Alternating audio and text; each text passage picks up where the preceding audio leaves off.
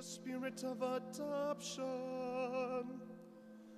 through which we cry, Abba, Father. Alleluia, alleluia, alleluia.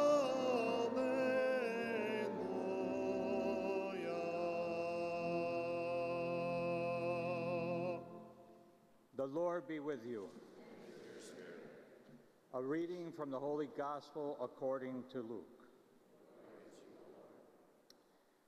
Jesus was praying in a certain place, and when he had finished, one of his disciples said to him, "Lord, teach us to pray just as John taught his disciples."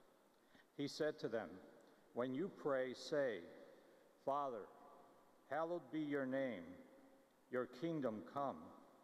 Give us each day our daily bread, and forgive us our sins, for we ourselves forgive everyone in debt to us, and do not subject us to the final test.'"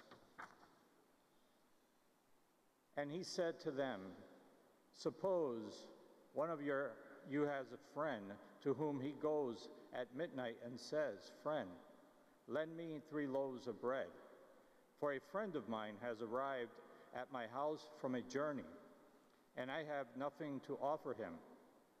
And he says in reply from within, 'Do not bother me. The door has already been locked, and my children and I are already in bed. I cannot get up to give you anything.' I tell you, if he does not get up to give the visitor the loaves because of their friendship, he will get up to give him whatever he needs because of his persistence. And I tell you, ask, and you will receive. Seek, and you will find. Knock, and the door will be opened to you. For anyone who asks receives, and the one who seeks finds, and to the one who knocks the door will be opened. What father among you would hand his son a snake when he asks for a fish, or hand him a scorpion when he asks for an egg? If you then, who are wicked, know how to give good gifts to your children, how much more will the Father in heaven give the Holy Spirit to those who ask him?" The Gospel of the Lord. Praise to you, Lord Jesus Christ.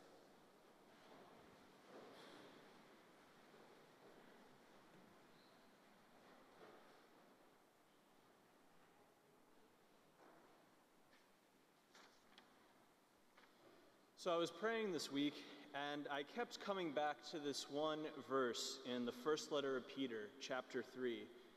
"But set Christ apart as Lord in your hearts, and always be ready to give an answer to anyone who asks you about the hope that you possess." And thinking about this more, staying with it, I realized what my mission is for the next several weeks here. It's to increase the Catholic IQ of this parish. And so I'm going to be doing just a homiletic series on the sacraments in order to increase your Catholic IQ. And so if the bishop ever comes here and points at one of you and says, "What's the sacrament of confession?" you'll be able to answer correctly. So let's start with the sacraments and what they are. You know, they're sensible signs instituted by Christ to give us grace. And you might be asking, well, why do they have to be sensible? And the answer is because we have bodies. You know, as humans, we have a soul and a body. And we can't ignore the reality that we learn everything through our senses. You know, you look at children, how they learn. They put everything in their mouths. It's kind of crazy and gross sometimes, but this is how they experience their world. This is how they learn things. And we do the same thing. If you look at today's gospel, you know, how are you supposed to go to your neighbor if you can't see where your neighbor is, if you don't remember where your neighbor is? How can you knock on a door if you don't have knuckles to touch the door with? So it's all these very human ways. And the sacraments are there because Christ wants to sanctify every aspect of our human lives. It's why he became human in the first place. And if we look at the sacraments, we see that twofold reality, the physical and the spiritual. You can think of it like a mirror. You know, when you look at a mirror, you see you, but you are not the mirror. The mirror is just a reflection of you. It tells you a reality of what you appear as. And in the same way, the sacraments, the physical part of the sacraments tells you a reality, a spiritual reality that's there. So look at baptism. The physical reality is water. You pour water on the person's head and you say the proper formula. When this happens, their sins are washed away and they're marked for Christ, which the chrism is the marking, and the water, like we use water in everyday life to wash our hands, to drink. Water is life, and water cleans, and that's what it does in the sacrament. And that's what we have to look at the sacraments for, as ways of entering into our lives in a different way, or in an ordinary way, by ordinary means and in an extraordinary way. And there are 7 sacraments. And why 7? If you look out throughout the Bible, 7 was thought to be a perfect number. Whenever you see a set of 7, it's something that's complete. It's a set. And the 7 sacraments were given to us by Christ. And they're in the scriptures, and you have to be on the lookout for them. It's something that the church has really expounded upon, but Christ never says, look out, I'm going to be instituting the sacrament of penance right here, or, baptism's coming up, pay attention. It's something that the church has really sat with over time, and they've always been there, but to really get the right formula and to have it be as powerful as it should be, the church has developed it over time.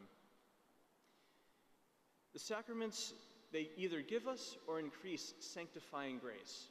And what is this sanctifying grace? It's life for the soul. It's making us like unto God. I kind of hate that this is the example that I could think of, but think of it like a cat. Cats, might be friendly to you, but until they come and rub up against you, get some of their hair on you and some of their scent, you're really not part of their family. You're still kind of a stranger to them.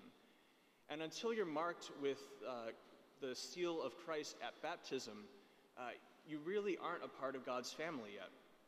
But baptism starts your life of grace. All the other sacraments increase this grace that you have. And sometimes they even restore grace if you lose it by mortal sin, like the sacrament of penance, for instance. And we can see that, since baptism is the first grace that we receive, that everything, it all builds on it. But when we're looking at the sacraments, we need to look out for 2 things. They're philosophical terms, but don't be intimidated by them. The first is matter, and the second is form. The first is matter is just the physical reality of what it is. To anoint someone, you need to use oil. To baptize someone, you need water.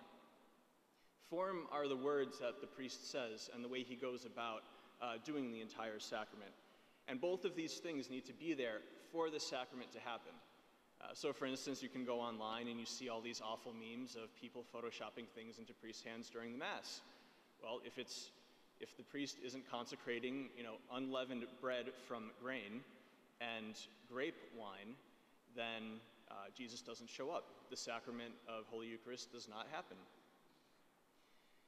And these signs, they're powerful signs, but they're also powerful works of Christ.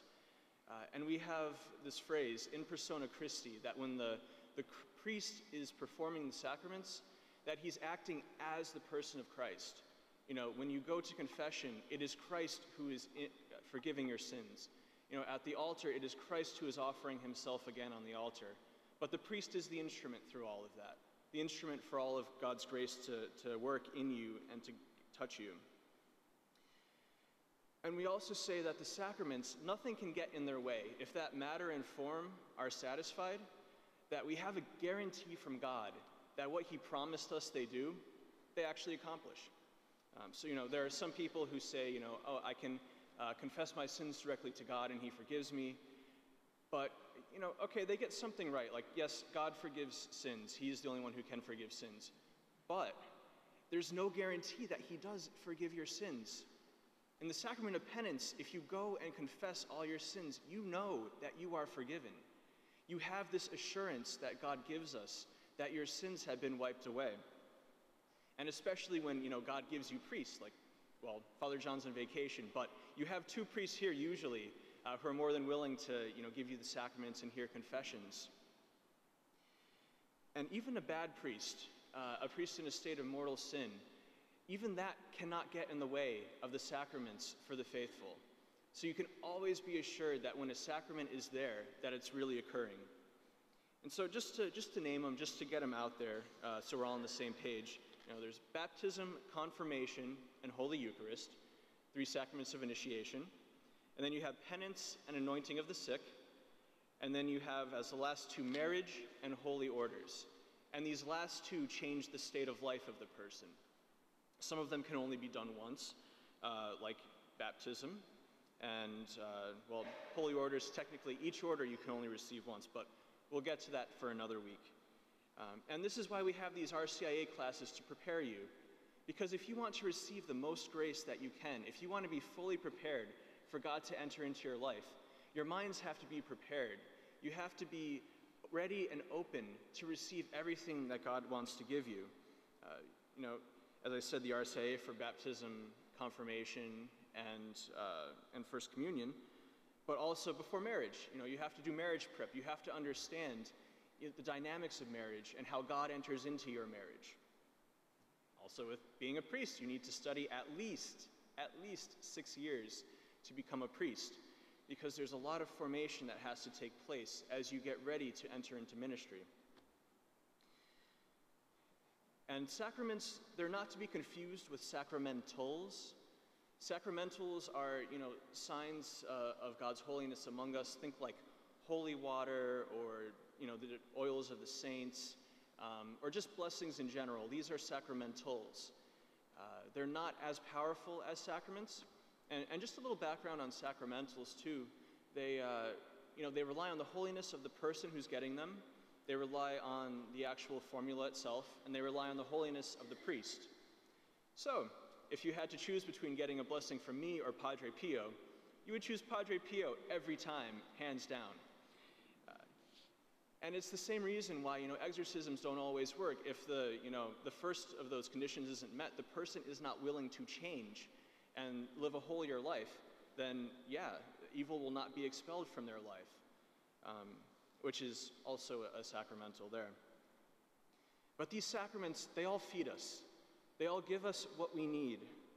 So we should all pray for an increase of Christ's presence in our lives, and that we may not waste any of the graces that the Holy Spirit wants to give us.